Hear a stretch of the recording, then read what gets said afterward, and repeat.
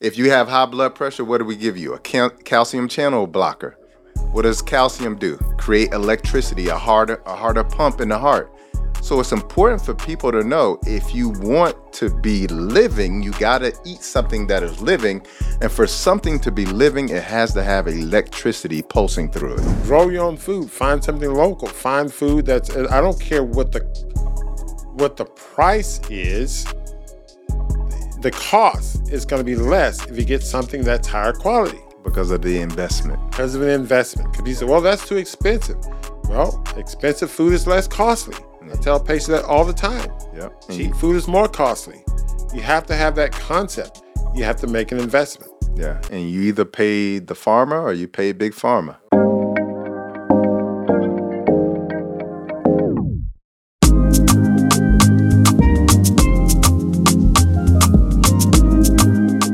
Peace and blessings. Welcome back to the channel once again, where we talk all things health and healing from a holistic perspective. And today will be no different. Today I'm with my brother today. It is so unique how the universe works.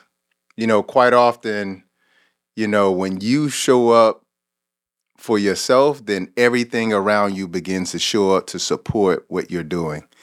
And what I will tell you is that I was on this journey, walking down the road, doing what I do, learning what I need to learn to help people.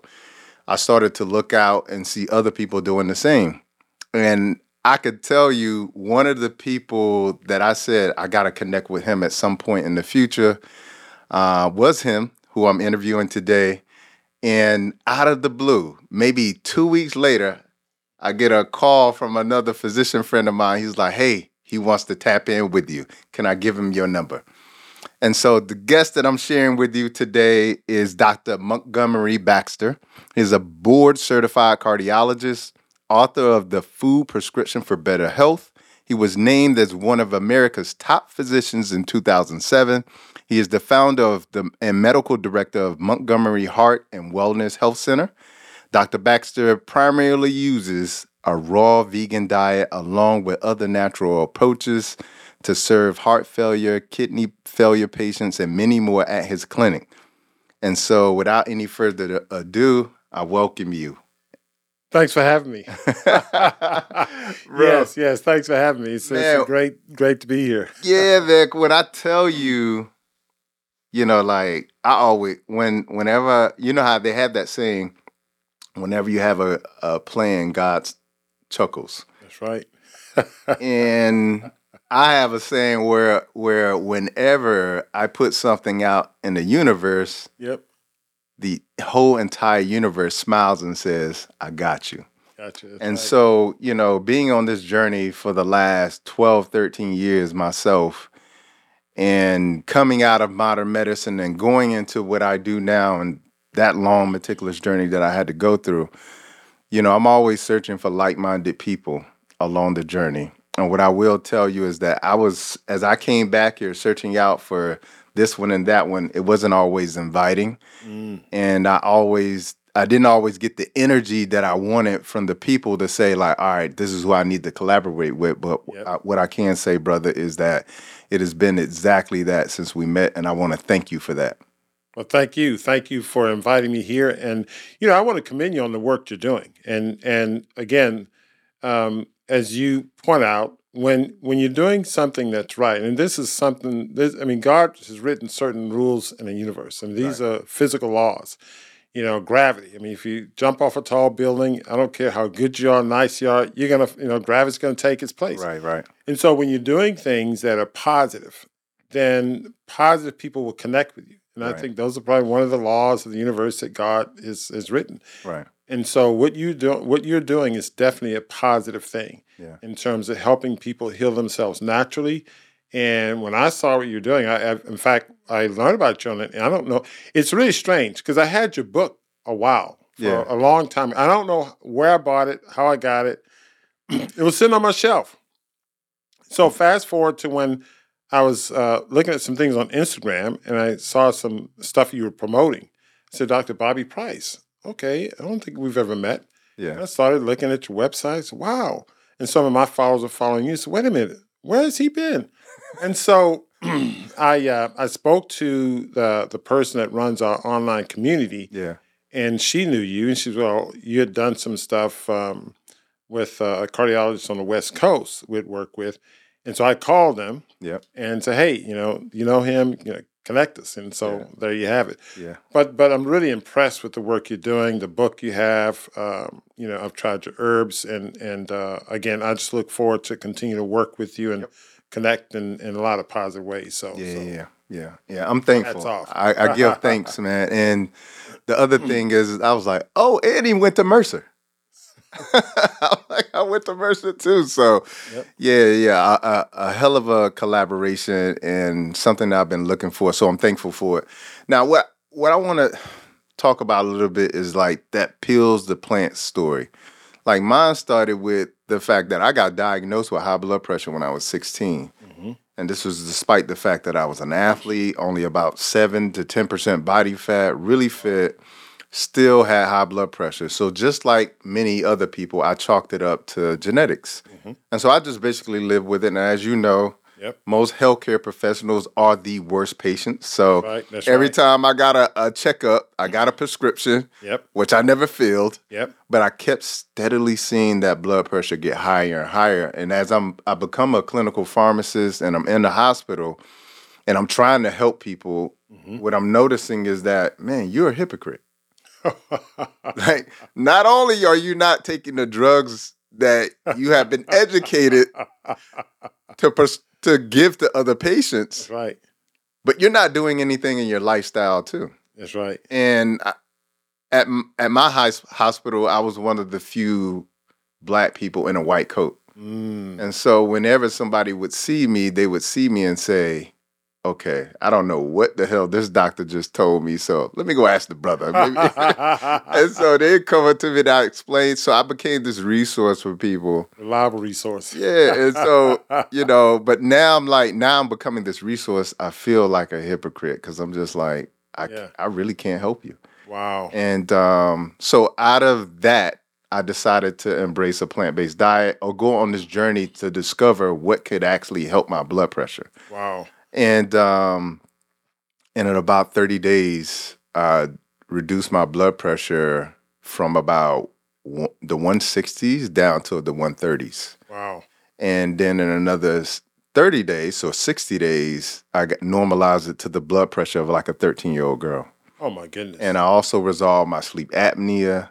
Oh wow. I lost about 45 pounds. Wow. And now, not only are they looking at me as a sign of hope from the standpoint of, hey, somebody who looks like me in a white coat, Yep. but now they're seeing the results. Yep. And it was that point that I said, okay, this is the direction I'm going. Wow. Yeah. And so, can you tell the people a little bit about your Pills to Plant story? Because we all have different roads we travel to get there, but you being a cardiologist, working with heart patient, cardiovascular patients and things of that nature, we go through school for a decade and we get indoctrinated to the point exactly where right. you do not want to let go of That's exactly this indoctrination. Right. No, that's exactly right. So explain your Pills to Plant story. Yeah, I'm glad you shared your story because that similar background. So mine started back in medical school in which I know. It probably started before then. Okay. And when I was a kid, I didn't go to the doctor very much. So I didn't know what my blood pressure was, but it probably was higher than it needed to be. Yeah. But in medical school, we used to volunteer to be subjects for different research projects. I remember once I did like a 4-day starvation project, or whatever the case is. We make money. That's how I made money. Okay. There was a particular project where they were going to measure our VO2 max, and we had to walk on a treadmill, etc. So they got a resting EKG. They took my resting EKG. It was so abnormal. The researchers could not let me get into the study until they had the cardiologist review it and had to get cardiac clearance just by them reading my EKG. Wow. Now, I wasn't a cardiologist then, but in hindsight, in fact, I kept copies of it. That was a very abnormal EKG. And knowing what I know about reading EKGs now, looking back on that EKG, I definitely had coronary disease. And what age was this? So that was, probably my second year medical school. So 2024, 25, Now I want people to think about 24 that again. years old. Me 16, you 24. Yeah, yeah. Because a lot of young people That's think right. that they're clear because they're young. That's So it's right. important. And the other thing too, just to digress slightly, and then you're probably aware of this data, but they did autopsies on American soldiers who had died in the Korean War back in the 50s. Yep. Looked at 300 hearts.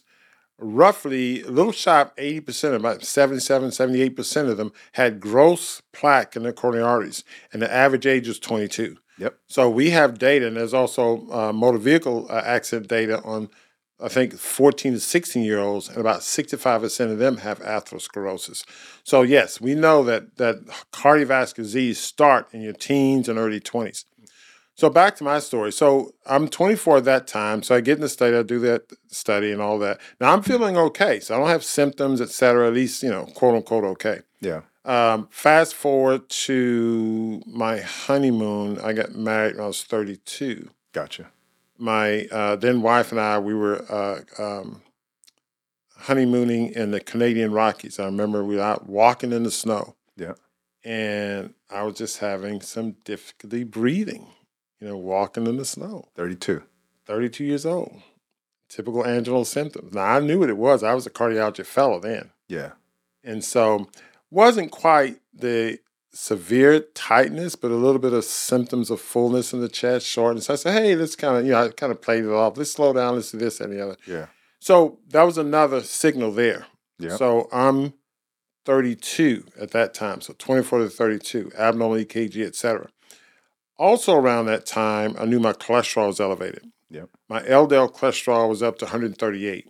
Gotcha. So this is in my mid to late 30s, maybe 35, 36. I noticed these things. I started going on different diets, this low-calorie diet. There's a physician that had a practice, and I was overweight at that time as well. She had a practice where she did medical bariatrics. Okay. So she put you on this 500 calorie a day diet and give you some supplements and so on and so forth. And I lost a ton of weight. Right. LDL cholesterol didn't budge. Nope.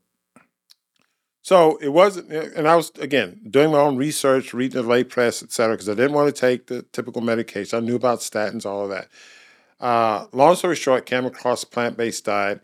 For some reason, I took a raw vegan chef course on a weekend. It was a one of these, courses where you become a certified raw vegan chef. It was in Houston. I did that in South Africa. Oh, you did? Okay. Well, you probably had a better course than I did. But anyway. But one thing happened, though, is I learned a lot about, plant-based nutrition. Also, they shared a lot of resources, including a guy named John Rose, whom I met. He's in Houston. The guy had a background as a CPA, but he was coached people on Juice Feast. And so I called him up, and we sat in a Whole Foods for, I don't know, 6 hours. I mean, the guy had a big backpack, seemed to know everything about food and eating, talk about plant-based diets, and not only plant-based, raw, et cetera, et cetera. So I paid him to do his Juice Feast. So I did 33 days of raw juice. I'd call him every day. He would tell me what to do, et cetera, et cetera. Right. And I kid you not, not only did I lose weight, the weight loss was nothing. I just felt like a different human being. I didn't feel my feet touch the ground. Right. I was floating. Light. My mind was clear, energetic. I mean, it was like I vibrated. There was a different energy about me. Yep.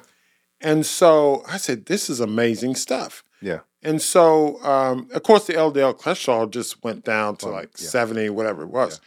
Yeah. So making a long story short, I started off this pattern and said, well, eating a plant-based diet was eating. Now, here's the drawback. I ate healthy plant-based food, but then I would eat vegan junk food. Yep. Every year, I would do a Juice Feast detox. And I was, wait, there's something different. Yeah. And so over time, I said, wait a minute. All vegan food is not equal.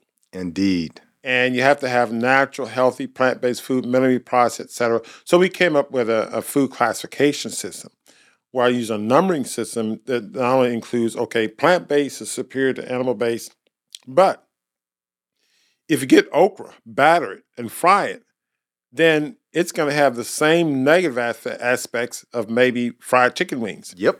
And so we had to layer these things out for our patients, not just say, eat vegan, but you have to, we call it the food prescription approach, because we have to be prescriptive in our plan. You understand that very clearly. 100. When you write a prescription, you have to be precise, the amount, the dosage, the frequency. So we have to be how the food's prepared, where does it come from, et cetera, et cetera, et cetera. Okay. And so that was my journey into this whole avenue. Yeah, and so what I love about that is that, again, same thing. The journey started with you. Mm-hmm. It was a self-healing journey initially. That's right. That got expanded to everybody else. Dr. Heal Thyself. Yeah, and when I say that is bar none the best education that you can get when you're attempting to heal yourself. That's right. That is bar none the best education you can get, because you're gonna fight for yourself like nobody else would. No, that's exactly right. And the interesting thing about it is that this form of therapy, and I tell a lot of my patients this, of all the therapies I've used in my practice, I'm a board-certified cardiologist, practice cardiac electrophysiology, catheter ablations, device implants, other type of procedures. Of all the therapies I recommend, whether it's medical procedures, surgical procedures I've done on patients, I've never used those on myself. Right. However, the prescription of nutrition that I prescribe my patients, all of those I use on myself. And any other natural intervention, whether it's a nutraceutical, et cetera, I've used those on myself. Right. But I don't use the allopathic treatment on myself. Right. And so I try to help make that distinction. Come on, guys, wake up. Yeah. If your doctor's saying, okay, this is for me, and you can have this, you can have that, I'm not going to have that, you need to wake up and say, wait a minute, I want that too. Right. And so the personal journey taught me that, yeah, this is ideal. I saw the side effects of the medication. I saw the side effects of potential surgeries. So I didn't want to go down that road. At the beginning, I didn't know what road I needed to go down. Right. But I knew I didn't want to take, prescription drugs, et cetera. Yeah. So with that being said, I think it's important for people to know and understand that at every part of the journey, you're going to have some inflection of enlightenment. Mm-hmm. And for me, after discovering, okay, this was healing for me, my first thought was, will this heal someone else? Yep. That was my first thought. It was like, oh, okay, now I know it worked for me. Yep.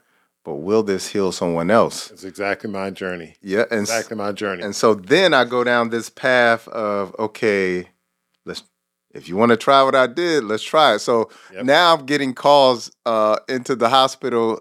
Hey, can I get the doctor, the tall one? And they're like, the tall one? There's a lot of tall ones. Okay, the tall and black one. Okay, the tall and black one with the waves. And then they get on the phone and they're like, hey, so you helped my uncle. And I wanted to get the same thing you gave him. And I'm like, what prescription? No, not the prescription, like the thing. And I'm like, what's going on? He's like, okay, I know I'm probably not supposed to call you. I'm going to come up there. And so it was like this secretive, like. We're going to get in trouble. And I distinctly remember like how important it was for me to understand that, they were looking at this like it was like a dangerous thing to be doing. And I'm thinking to myself like, oh, just plants. And we talked a little bit before the interview started about how that fear can control people and what they do and how they think, and often the decisions they make in their own lives. Because quite often what happens is I'll tell somebody like, this literally could help reverse your condition. Yeah, I mean, the fear, it's interesting because you're right.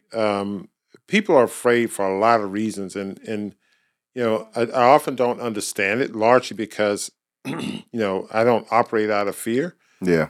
So it's hard for me to sort of get into that mindset. But, I'll see patients who are afraid to make changes just for the sake of making changes. Sometimes they'll communicate to me, hey, you're afraid that, they're going to come after you, the powers that be, et cetera. Some people are afraid to just come off their medications. Yeah. They've been taking them for so long. Yeah. I said, well, should I come off this? The doctors have to, so wait a minute, and we're controlling this and we're monitoring, et cetera. So that fear just captivates him in a lot of different ways, and it's really hard to understand, especially if you're someone who don't operate out of fear. But it's very interesting that they were very secretive in their Yeah. approach for that, Yeah. because yeah, I think people there seems to be a more of a boldness now. Certainly, at that time, I saw similar type things with patients. Yeah. I still see people who are afraid to come off medication or afraid to. One thing I'm seeing, lots of patients are afraid of their doctors, Yeah. and they'll make changes. We see patients, although I'm a cardiologist, we see patients come in with cancer, other types of illnesses, and they're doing well, and they don't want to take chemotherapy, et cetera, and they're doing better with the nutrition and some of the other interventions that we're applying. And they go back and see the oncologist, and the oncologist said, "Well, the chemo's working," and they hadn't been taking the chemo. Right. I said, "Why did you tell them?" I said, "No, I'm afraid." Yeah. So that fear still have its power, and I think the medical industrial complex Yeah. has somewhat of a grip on all of us from a standpoint of our society. Right. And and it's so crazy that you literally have to tell patients they have the permission to make a decision about their choice in therapy. Absolutely, you're the boss, is what I think. Yeah. I mean, I work for you, they work for you. Yep. But I think it's just, I don't know, the professionals, the medical profession has been given this sense of awe, that we have a sense of a God complex, a power that be, Yeah. and that's just come down through society. Also, people have lost the ability. I mean, lots of people used to talk about their grandmother, great grandmother, go in the backyard getting herbs or whatever, and Yeah. Yeah. taking care of themselves. Hmm. People lost the ability to really take care of themselves, and we've relinquished that power to so-called professionals in white coats who can say, "Okay, take this or take that," and I think that plays a lot into it as well. Yeah. So with that being said, I know, all right, coach. So I start with myself, and then I'm like, okay, I'm gonna help these people around me. Mhm. And then the next idea I get is, well, maybe I should tell my colleagues about this. Okay. So, what happened was, I had this very enthusiastic patient Mhm. who had diabetes, hypertension, you name it, Mhm. on 19 different medications. Yep. And through some guidance, she was taking off all the medications. And her doctor said that she was in remission of those diseases, not healed of them, but in remission. And so she took it upon herself to go to the higher ups to tell them what I was doing, Uh-oh. unbeknownst to me. And and Spy. they and thinking she's doing a good thing, and they Yeah. come and they're like, "Wait, what did you do? Did you take off?" I'm like, "I took off nothing. I don't even have the ability to do that. She's Yeah, not yeah. even my patient." Uh-huh. And so we go through this rigmarole, but what I remember distinctly after the conversation was I thought it was going to be a conversation at that point about, let's figure out how we can implement this in the system. Yeah. Like if we could be able to do this, like this is going to change the world. Yeah. That was not Mm-mm. how things ran for me. So there was a point that I felt like I was traveling down a road by myself, so to speak. Mm-hmm. And being that I've worked for the FDA, I've worked as a Mhm. clinical pharmacist, et cetera, Mm-hmm. I started to realize the system that was in place that was not only I was up against, but the patient was up against as well, too. That's right. So has there ever been a time where you felt like you sort of been David against Goliath when it comes to going up against big pharma, healthcare, the food industry, food policy and regulation, health insurance companies, and et cetera? That's the exact analogy I use and have used in different talks. In fact, if you would go through some of the slides I've done in talks, I have an image of our center. So our center is about 53, little shop, 5,500 square feet. We have, we do all our medical services there, et cetera. And we are just 4 miles south of the world's largest medical center, the Texas Medical Center in Houston. Yeah. And I've done a presentation where I've shown that image and our image and that whole David versus Goliath. And I like that analogy because and I think it's an ongoing process for us.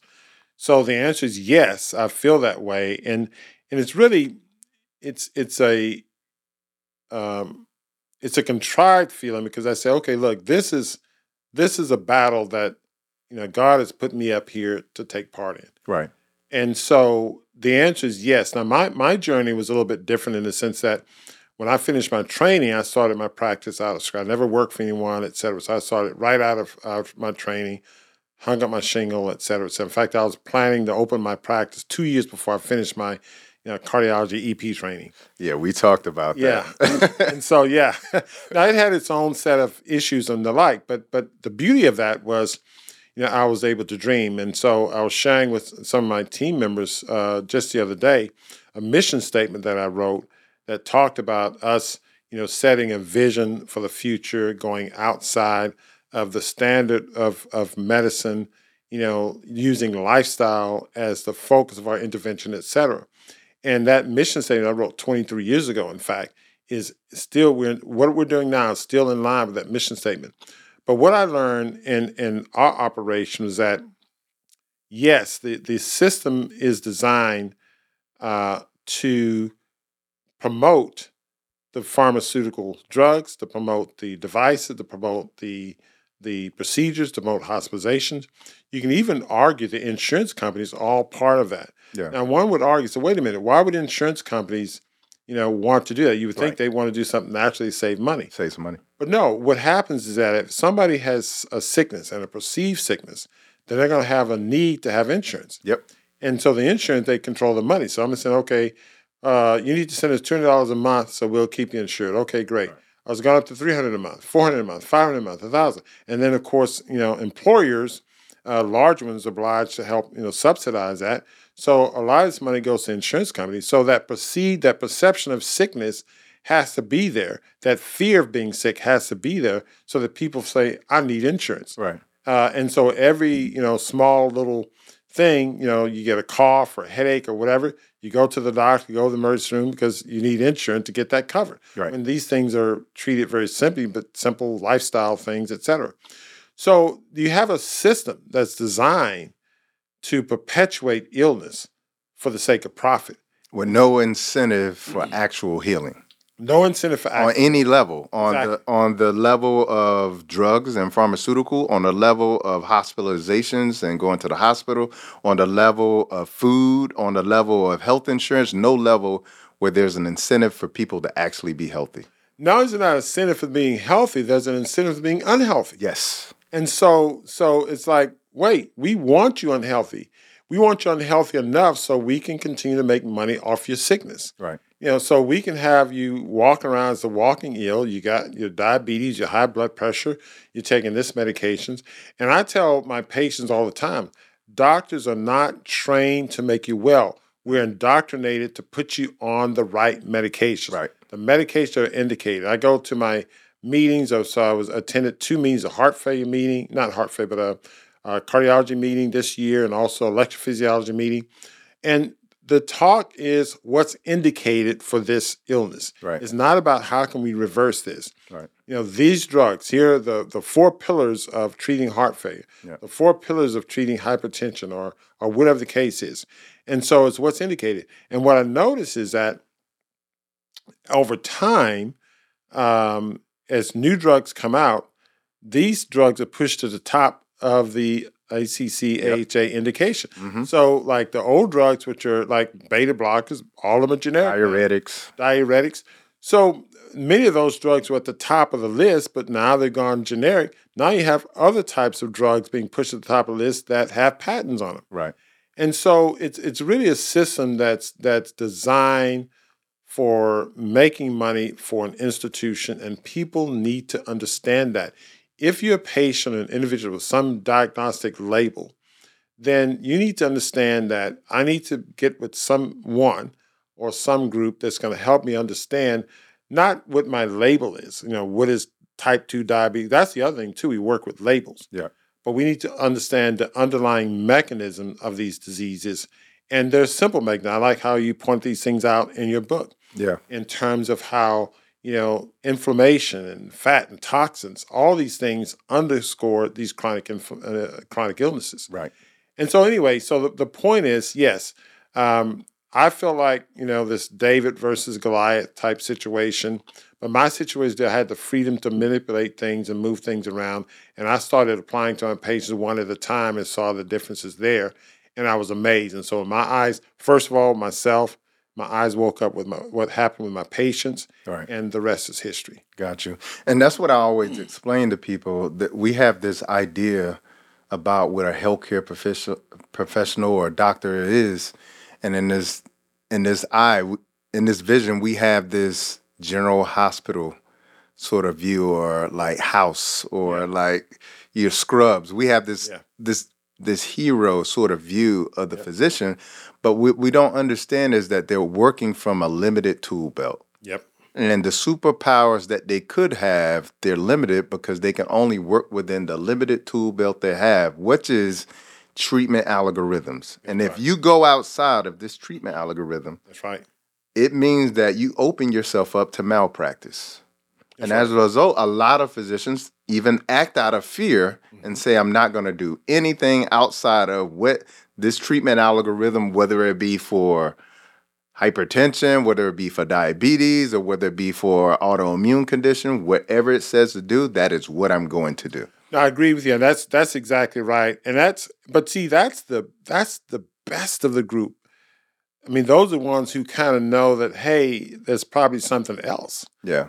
A vast majority of them are so indoctrinated, they don't know. Have no clue. Have no clue. Yeah. And I think that's more and more the case now with physicians coming out of training. Yeah. And I think training is really the indoctrination. I mean, you got the highest level is education, where you're taught to think and question, et cetera. Then you have training where given a skill, et cetera. But even within the concept of training, there's some wiggle room where you can figure out something different. Yeah. Or solve new problems. Indoctrination is that, you have no way of thinking of anything else. And no room for creativity. No room for creativity. Or specificity with this particular patient. You're programmed. Yeah. You're programmed. And then the other thing is, what people have to understand is that doctors are for the most part, many doctors, especially working within big systems, employed by big systems, they're just cogs in the wheel. Yep. And so they're just glorified technicians in the case of those who do procedures, or glorified, dope dealers in case of the right prescriptions. Yep. You come in, you have this diagnostic label. That's right.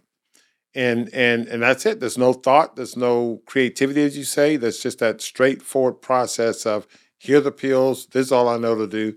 I'll see you later. Yep. And I'll see you next month. Or the next 3 months visit. Or whatever. Yeah, exactly. Gotcha. The other thing, too, is that the other concerning thing that I see with my patients, that they'll have side effects to these medications. Which all drugs have side effects. There is no drug that does not have side effects. I'm glad you said that, because when I said side effects, I'm talking about symptomatology side effects, but oftentimes people have side effects that are asymptomatic. So you're right. So if you're taking a pill and you don't have aches, pains, you don't turn blue, et cetera, and you seem to be tolerating it okay, you're still having side effects. Still having side effects. And part of my journey, and I talk about this a lot, and I talk about in the book, my mother died from polypharmacy. Mm. And, what happened was, she was a diabetic for many years, followed all the doctor's rules, the diabetic diet, et cetera, et cetera, et cetera, which was, take off from the standard American diet. Right. But she was diagnosed with a meningioma, went to the hospital. We were putting on different medications. And, I was part of the treating team, because it was really funny, because nobody wants to take care of her. I was on staff physician, all that stuff. So I had to be on part of the team. And I had no problems with that. But one thing I did not know at the time is that she was having liver cirrhosis. And she had been followed by a gastroenterologist. LFTs were never elevated, et cetera. Yeah. She tolerated medications. But when it all was said and done, when I had to pronounce her, they had to go on, her liver was scarred up. Yep. And I looked on a medication list. She had about 10 drugs that were cleared through the liver. Yep. And that was a lesson that she taught me on her deathbed. And so we make a big point of weaning medication. So the point you make about all medication have side effects, I cannot overemphasize that. Even if you're tolerating those medications, they have side effects. And I don't even call them side effects. I just call them effects. They are effects of the drug. And you want to know why they're effects? Yeah. Is because even when the commercial comes out, they're telling you that this is a high possibility. That's right. So even if you don't have the sentimentology of the side effect, Yep. the effect is still happening. That's right. You know, That's right. so it's important. And even on my father passed away, and one of the things that I learned very late about what could have been done. My father worked for an aluminum plant for years. And it wasn't until the very end that I realized my dad worked for this aluminum plant for 30 years. What are the effects of aluminum on the body, the brain? Yeah. And it wasn't until then I understood the impact of what that was having on his early dementia, Oh, wow. what the impact that was having on his gut, on his overall health. And so, as and this is why I always tell people there's always room to learn. And it wasn't until the end that I actually saw it myself too. So, Wow. Yeah. super critical. And these things, it's the experiential knowledge that we gain. First of all, taking care of our own health, loved ones. It adds that extra dimension, at least in my experience, that Yeah. extra dimension of not only do I know this, cognitively, Yeah. but there's a gut sense that of the importance of knowing this. Yeah. And so that's what experiential knowledge tends to bring. There's a gut sense of understanding that, hey, this is important and important for this reason. Yeah. This is not just a simple fact to memorize, etc. Right. And, one of the things I'm writing about in my next book is how medicine changed in the early 1900s. And one of the things I talk about is how Rockefeller had an influence on medicine. Yep. And one of the things you can go back and look up and sort of get an understanding of how they went about this is something called the Flexner Report. They created this report where they went around to all the medical schools just to see how they were practicing in different. And based upon this report, they decided that 80% of medical schools needed to be shut down. And then he donated the equivalent of $1 billion to what is known today as GEB, or the General Education Board. And this influenced a lot of medical schools, which many of them were failing because most people were going to get natural medicine, Yes. in the early 1900s. So many of the medical schools were failing, but the one that wasn't was Johns Hopkins. And they deemed them as the bright light in terms of medical schools, and they put all their support behind them. And almost, I believe, 50% of medical schools were shut down. Wow. Almost 80% of I believe historically black college medical schools were shut down. And as a result, they created these new sort of what I would call regulations and policies around what is considered modern medicine and what isn't. And as a result of that, now you see the modern medicine practice that we have today. Now, what isn't talked about is that some of the first vitamins that were, discovered and they were discovered out of oil byproducts. And so when you look at some of the first vitamins, they were the byproducts of oil products. And everybody knows that Rockefeller is Oil man, yeah. oil man. Or the And so chemical many of these things were implemented into the hospital. And then the next practice was nothing can be prescribed if it's not a patented drug. Yep. This eliminated anything that was actually plant-based to be used because you can't patent nature. That's right. And so as I'm realizing this and understanding, like, this is where we took a wrong turn, because you start to look back, you like, how did we get here? Yeah. What- Well, it was a controlling effort. Didn't he team up with Carnegie also? He did. Yeah. Yeah. And so it was a control. It was a power move, is what it was. I Yeah. mean, and the people that were in medicine, they were just doing their thing without really controlling their industry, their Right. environment. Yeah. So what obstacles, if any, have you sort of experienced as you started to implement a food medicine approach with your cardiac patients? It was really the terrain as I see it, and I think I still see it as a terrain. So, for example, if one were to go and you see a wooded area you're exploring, you're gonna say, "I'm gonna trailblaze. I'm gonna build a subdivision or build a road." The obstacles are the natural terrain, and so what I came across when I started promoting plant-based nutrition was the terrain. So by that I mean the following.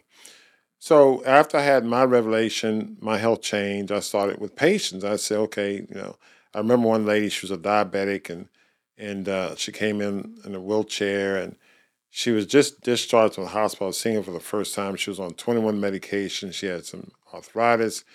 She was on oxygen. She had came in with a UTI, whatever. So they came to see me. She had an ejection fraction of 10%. The percentage of her heart was beating 50% or greater is normal, as you know. And And tell the audience what is considered heart failure? so What congestive ejection? heart failure is really a physiological process when your heart does not circulate blood Yep.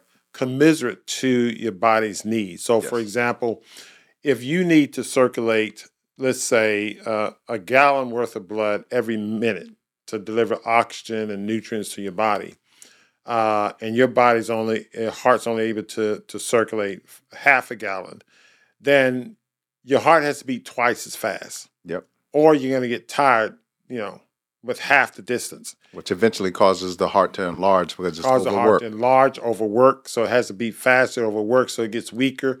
So it only goes down from, if it needs a liter, then it goes on to 500. It's working to produce a liter, then it weakens to where it can only do 250, and Yep. so on and so forth. Yeah. So it's just the inability of your body to circulate blood adequate to your needs. Yep. So her body was doing it like, only 20% of what it should be at an ejection fraction of 10%. And she had already had 4-vessel bypass. She had already had about 3 or 4 stents, and the heart was still that weak. So she had pretty much undergone everything medicine, quote unquote, medicine could offer. So anyway, she willed in, and she was on oxygen. She felt bad. So the husband brought her in. So I looked at all the medications, thought to myself, I said, so do you have a juicer?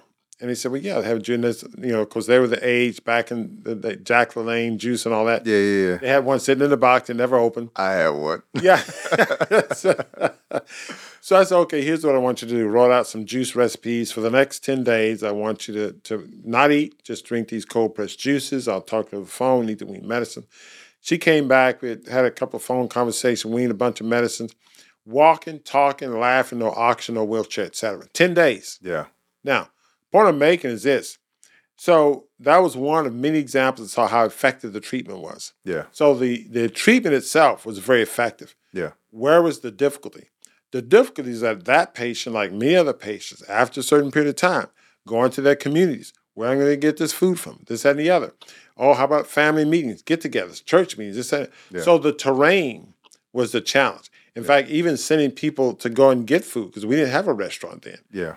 It was like, okay, go and get this. What do I find the healthy stuff? Well, I went to such and such restaurant and I ate vegan, but it has oil and stuff in it. Of course. So the terrain, the environment, family, friends, social environment, workplaces. Because everything we do is built around eating food. That's exactly right. So that's been the biggest obstacle that was certainly early on. Yeah. And it still remains a formidable obstacle. Now, things we've done to sort of counter that, we put a restaurant and grocery store in our center. We put together an online community. We're working on our own health plan, subscription plan. So we're creating our own cocoon, or sets of cocoons, if you will, in which people can operate and get that type of mental, psychological support, Right. as well as didactic support. But that terrain still, that uneasy terrain or difficult terrain still exists because it's our environment that we're dealing with. Gotcha.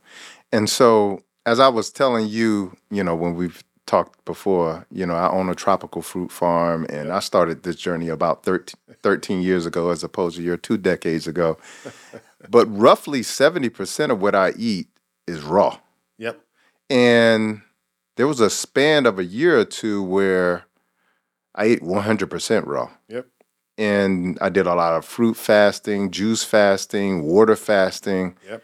And I'll tell you, during that period of my life, I felt exactly how you did. I felt like when I was walking, like I wasn't touching the ground. I felt this elation or happiness as if opioids were just being constantly produced in my body. That's right. I've never felt that way before in my life. Could you share with the audience why it's so important to incorporate foods in their raw, original state in their diet? You know, um, I remember we were on a online community thing, and a colleague of mine, she's a plant-based pediatrician. She was actually giving a lecture to our community, Yeah. and she said something that I thought was quite profound. And she says that the food carries information to the body. Indeed, it does. And the thing is this: if you think about and it's, Genesis 1:29, we talk about that, and it's God's original diet. There's none before that. The whole concept of first mention is there, Yeah. and so that's what's designed for us to eat. Now, the food that we consume, let's say a leafy green plant of some sort that's taking radiant energy from the sun, is taking molecules from the air, it's taking soil, it's taking water, and all those things are going through the plant, All the elements. all the elements, and we consume the plant. That element is preparing that plant rather is preparing those elements. I mean, we can eat the soil, we can, I guess, get sun. We do get sunlight and vitamin D. We're nourished by the sun directly, but there's a aspect of what we consume through the plant Yeah. that's prepared in a certain way. Water, for example, the plant-derived water is going to be the best water you can get. 100%. Yeah, because it's gonna be Structured water. structured water. Yeah. And so Doug Graham talks about eat your water. Yep. And so that example, in terms of which is probably the most important nutrient other than sunlight that you get, plant-derived. So plant-derived nutrition is going to be key. Now, if you go beyond the macromolecules, the micronutrients, etc., plant has energy. Yep. That energy from the sun. Yep. There's a vibration there. Different plants have different vibrations. I don't fully understand that. You're right. But that vibration, that energy charge is getting into our system. I think that's what I felt. Remember, and you probably had the same experience. There's a charge that you have that's something beyond what you can explain. Right. And that's what I'm always telling people is that we are literally electric beings. Mm-hmm. And as a cardiologist, you know that. Electrophysiologist at that. Exactly. Yeah, really. As soon as your electrophysiology is off in your heart stops functioning the way it should. That's exactly right. You get an arrhythmia. That's right. And which means that the rhythm is lost. That's right. Okay? That's right. But it's also important for people to understand when I say we are electric beings, we are literally electric beings. That's right. Because when the heart stops, what do? We take the defibrillator paddles, boom, give you a shot. That's right. To get your sinus rhythm back. That's right. If you have high blood pressure, what do we give you? A calcium channel blocker. That's right. What does calcium do? Create electricity, a harder pump in the heart. That's right. So it's important for people to know if you want to be living, you got to eat something that is living. And for something to be living, it has to have electricity pulsing through it. No, that's exactly right. And you can, even in other areas in psychiatry, severe depression are treated with ECT as shock. Yep. And so they were shocking in different ways to sort of recharge the body. Yeah. But you can recharge the body with the nutrients that you consume if you consume nutrients in the right way. And I'm glad you mentioned the fact that you have a farm because, again, that whole concept of terrain, getting food in its natural state, that's part of it. I tell people, look, grow your own food, find something local, find food that's, I don't care what the price is. The cost is going to be less if you get something that's higher quality. Because of the investment. Because of an investment. Because you say, well, that's too expensive. Well, expensive food is less costly. I tell patients that all the time. Yep. Cheap food is more costly. You have to have that concept. You have to make an investment. Yeah. And you either pay the farmer or you pay Big Pharma. Oh, my goodness. I love that. The farmer or the big farmer? Yeah. That's exactly right. Yeah, that's exactly right. But it's right. It's these are simple concepts, and oftentimes simple things are very difficult to carry out. So simple in the concept doesn't mean easy. Yeah. And so we understand the things that people are up against, and I have these discussions with our patients all the time. So I say, yeah, what I'm asking you to do is very simple, but I understand it's not easy because of X, Y, and Z. However, you have to start to make bold steps. Yep. Because, going into the hospital, laying in the CCU and the ICU. I have patients in the hospital right now, physicians covering for me, Yeah. getting, different treatments, whether it's dialysis or surgeries and different things. Right. And you're in the hospital, and the hospitals, it can stabilize you from an acute illness, but it's not going to give you that long-term Yes. well-being.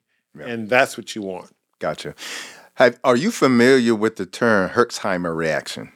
Yes, this basically early on it used to be when you treat someone, you have like parasites or whatever, you have an acute inflammatory reaction with a kill off and that type of thing. Yeah. I refer to it as a detox reaction. It's like it's really your autoimmune system responding to an inflammatory process, whether you're killing off microbes or you're transitioning toxins through your body, et cetera, et cetera. Right. And so I always call it the healing crisis. Yes, yes. And the reason why I call it the healing crisis, because healing is happening, but you see it as a crisis. Yes. And that's the huge difference between modern medicine and natural medicine. Mm-hmm. From a modern medicine standpoint, you're often never going to see this healing crisis. Yeah. Because what you're looking for when you go to get any kind of drug or over-the-counter nutraceutical or pharmaceutical, what you're looking for is the alleviation of symptoms. Yes.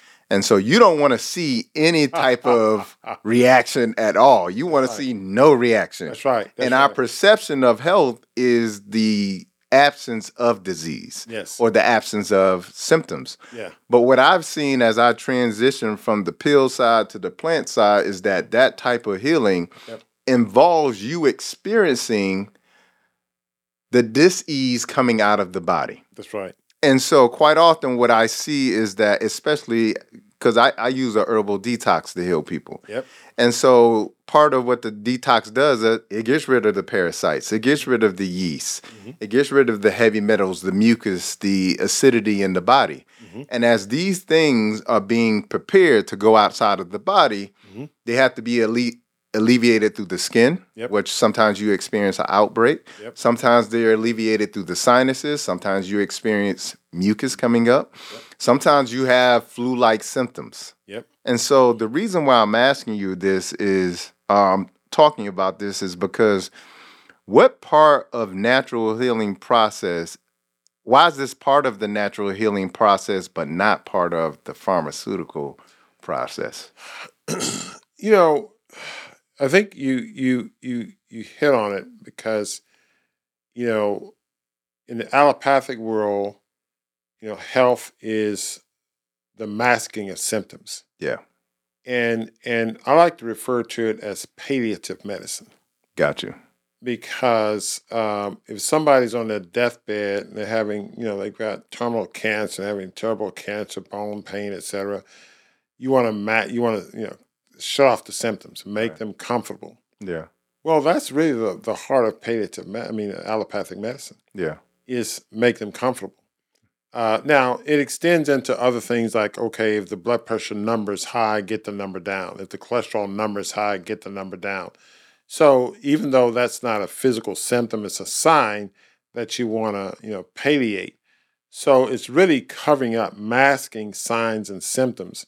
Why the disease is still there. Still being progressive, because even though you use a statin drugs, it's focusing on the liver, and the liver is designed to create healthy cholesterol. That's right.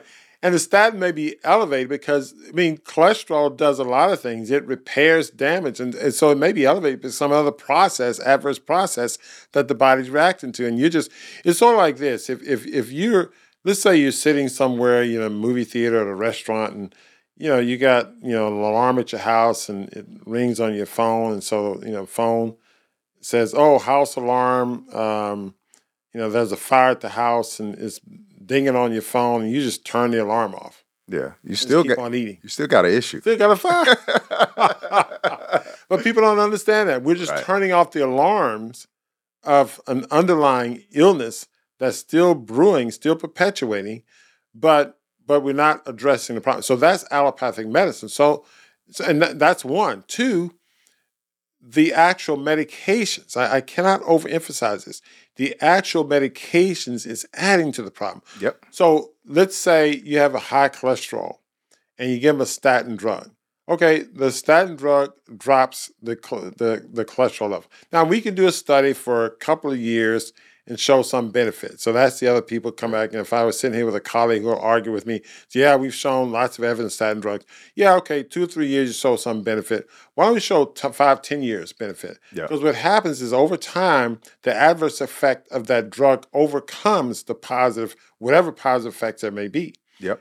And so we don't look at that aspect, but the actual drug is causing a problem. Yeah. If you look at people with high cholesterol, and it'd be great to do this study.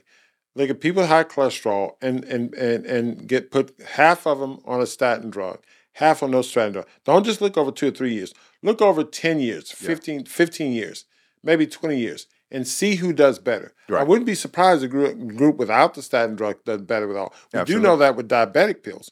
We do know with diabetic medications, tight control of blood sugar had an adverse effect compared to people who had fewer medication with less tight control of blood sugar. Yep. So we do know that the medication are adding to that problem. So that whole concept of masking symptoms is a problem because the symptoms are a sign of a problem that needs to be addressed. The check engine light. The check engine light.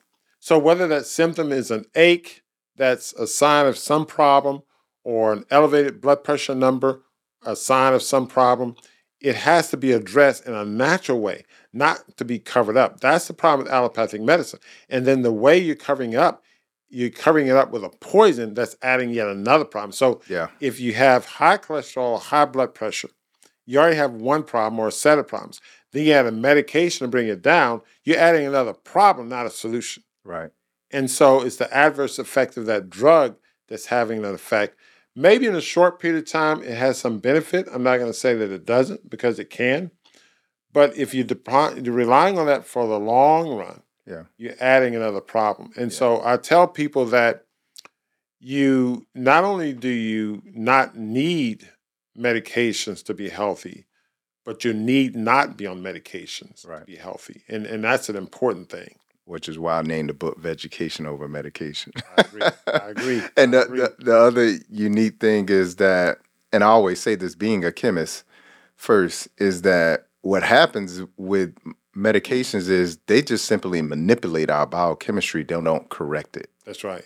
And if it doesn't correct your biochemistry, it means that it's not healing you. And it's really important for people to say that.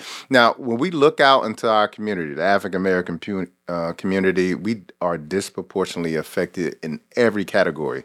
Mm-hmm. High blood pressure, cardiovascular disease, kidney disease, cancer, the list goes on and on. Why are African Americans so sick? Is it genetics or is it our lifestyle? What is it? You know, people like to put the genetics in there, and we're genetically different. You know, people are genetically different in a lot of different ways. So I'm not going to say there are no differences in genetics. When I was a cardiology fellow, we looked at the DD genotype of blacks versus non-blacks, and we have a higher expression of the renin-angiotensin cascade in terms of receptors in the blood and tissue. Which means that we really just have a sensitivity to salt. Exactly. That's exactly right. And so you can say, okay, that's a genetic thing. And so maybe, okay, if we're eating more salty food, we're going to be worse than somebody else eating salty food. Yeah. Maybe living away from the equator is a worse problem for us than other people. Absolutely. So you can put your fingers on certain things. I'm not going to totally discount that. But the bulk of our problem is not the genetics, it's really the epigenetics. So it's the environment that we bring to ourselves, the processed salty foods that we eat, the processed foods that we eat, the excess animal products we eat. We're putting ourselves in a harmful environment, and we probably do that to a certain extent greater than other populations. We in the United States we have the heritage of slave food. That we've brought down. Okay, this is soul food, and so we've taken that, which is not our original diet, and so we have that aspect of things. You can argue that other aspects in a psychosocial environment, the stress and so on and so forth, may play into that. But however you look at it, it's always going to be environmental. And what I tell my patients that, okay, you may have a stressful job. My boss hates me. I've got stress at work. I've got stress here, etc. My kids are giving me grief. There are a lot of those things you cannot change at the flip of a switch. There's one thing you can change at the flip of a switch. It's what you put in your mouth and what you don't put in your mouth. Right. And the reason that's important, I'll tell them is why, is this way. Because there are a lot of external factors that you don't have direct control over in the immediate time span. So what you do is you control that which you do have direct control. Absolutely. So you nourish your body. Well, the important part about optimally nourishing your body is that you fortify yourself. You know, when I came here, it was like 30 some odd degrees. I had to have a coat. I had to fortify myself. I can't go and turn the temperature off, you know, here in Atlanta. Right. I like 75 degrees. Let me turn it to, no, I've got to fortify myself. Yeah. So your environment, whether it's a racist work environment or kids or life, you may not be able to change those at the flip of a switch. But what you do is you optimize your nourishment, your body, so your mind is clear, your body's more energetic, your blood pressure naturally controlled, you're sleeping better, et cetera, et cetera. So then you can then operate within these environments and actually change these environments, have a positive effect because you're better you. Absolutely. And so with that being said, you're a cardiologist. At your clinic, you work with people using a raw diet to help some of the most severe type of patients with heart failure, strokes, etc. That's right. And you've been able to help them, in many cases, reverse the condition, right? Yes. We've seen lots of examples where, you know, patients come, and we get patients coming from, you know, internationally, you know, from all over the United States, et cetera, with heart failure, et cetera. The foundation of our treatment is a raw plant-based diet detox. Now, there are some other things we use. So I have a statement that says, okay, the foundation of our treatment is pharmaceuticals. Yep. Okay, nutrition. The next level will be nutraceuticals as needed. Yeah. Pharmaceuticals, last resort. Yeah. So at the pharmaceuticals base is optimal natural detox. There's time-restricted eating with some fasting, hydration, etc. We get a long way with that. I have lots of patients come in. They used to do, like, on my website, we have like a jumpstart detox. They just do the detox, and they do very well with that just by itself before they do anything else. Yeah. Now, sometimes you have to add other things. Some people with severe coronary disease. But I've had patients, one example I share a lot. I'll give you two examples. One lady, she had congestive heart failure, chronic lung disease. I had implanted a defibrillator in her, and just all sorts of problems. So she was in a long-term acute care hospital. Now, I happened to be the medical director. It was a small one. Yeah. I was medical director at that time, so I was able to do this.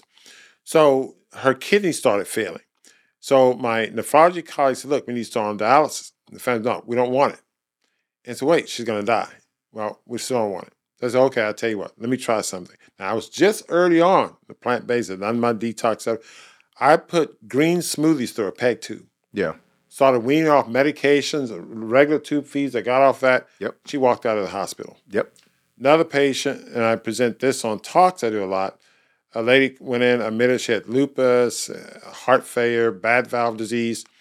She, with an inflammatory condition, had worsening arrhythmias, worsening valve disease. I talked to my colleague to do a structural heart to repair her mitral regurgitation, Yep. a leaky mitral valve. Yep. He saw her, she was in CCU, too sick, let her die. Yeah. Another colleague put a device in, too sick. I put on a smoothie feast. She was on Milrinone, which, as you know, is an infusion we give people in the last throes of heart failure. Yep. I weaned off Milrinone in about 5 days, off other medications. We went from about 6 or 7 medications off. We discharged from the hospital. Long story short, the food is powerful Yeah. in some of the most lethal diseases that we know.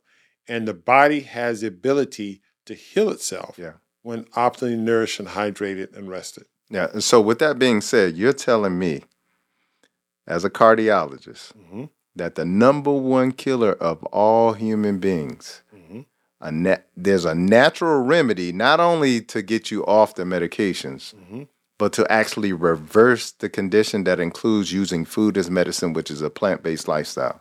That's exactly right. And with that being said, yes, why the hell don't me and you have Nobel Peace Prize? And why isn't this being implemented globally? No, well, more people knew about it, they'd probably be chasing around the globe more than implementing around the globe. It's a great question. I think it's something that the powers that be don't want to. Well, they know about it. They just don't want it to be well accepted. I got you. That's one. But even within the context of the people who need it most, we talked about indoctrinations of the medical profession and the like. There's a concept of indoctrination of the user. I mean, why is somebody, there are many people who are addicted to crack cocaine or other drugs, know it's bad for them and still take it. Yeah. So there's an addiction level to things and an entrapment at that level, at the end user. Absolutely. And because I tell patients all the time and say, well, look, they come in, we put them on the detox. I say, look, the most difficult part about this isn't eating healthy food. Anybody can consume a healthy smoothie. The worst eater on the planet, probably lets spinach or broccoli pass their lips every now and then. Yeah. The challenge of this food is the not eating of the bad stuff. Yes. That's the difficulty that people have. Gotcha. So the difficulty of our detox is that I have this concept, look, not a bite, not a drop, not a crumb Yep. of anything outside of the optimal nutrition, especially when you have chronic illnesses, especially when you have chronic illness in advanced stages. And on the medication. Last question for today, Doc. Yes, sir. If you ruled the world and you could heal our people, what would you do? Gosh, one, and I would rule it in a way, I would rule it with a carrot over a stick. Yeah. So I would take away the carrots that the meat and dairy industry gets and the big pharma gets, et cetera. I said, look, it's okay you exist. You want to have, a burger shop, wing shop, great.